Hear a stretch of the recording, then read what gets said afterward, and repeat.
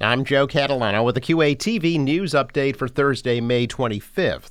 A 36-year-old man riding a moped on a hiking trail on Moon Island in Squantum last night suffered minor injuries when he rode the scooter off a 20-foot cliff.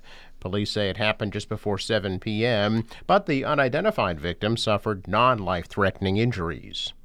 The Quincy City Council has placed a hold on proposed pay raises for some department heads.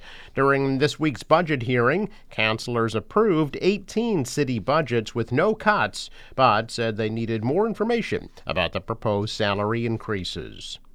The Quincy School Department budget is up by over $8 million next year to over $134 million. The proposed budget would fund 25 new positions, including teachers, guidance counselors, and paraprofessionals.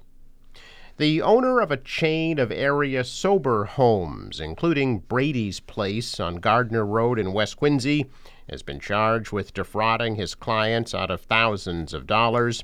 37-year-old Daniel Cleggett of Kingston and 37-year-old Nicholas Espinoza of Randolph were both arrested this week on fraud and money laundering charges.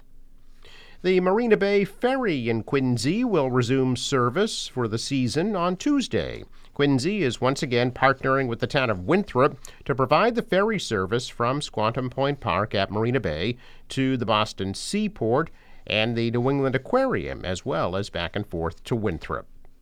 The Quincy Fire Department recently raised over $8,000 for the Cure Alzheimer's Fund. The money was raised during their 6th annual Bowl-a-thon at O'Lindy's, plus a hockey tournament at the Quincy Youth Arena. Closing ceremonies and the awards presentation for the 39th annual Quincy Senior Olympics will be held this evening at 6 p.m. at the Kennedy Center. Quincy Public Schools will present their 2nd annual All-City Jazz Concert tonight at 6 in the auditorium at North Quincy High School. The All-City Jazz Band, the Quincy North Quincy Jazz Band, and the Quincy North Quincy Jazz Combo will all perform. The Quincy Public Schools annual Pops Concert is next Tuesday at 6 p.m. at Quincy High School. I'm Joe Catalano with the QATV News Update for Thursday, May 25th.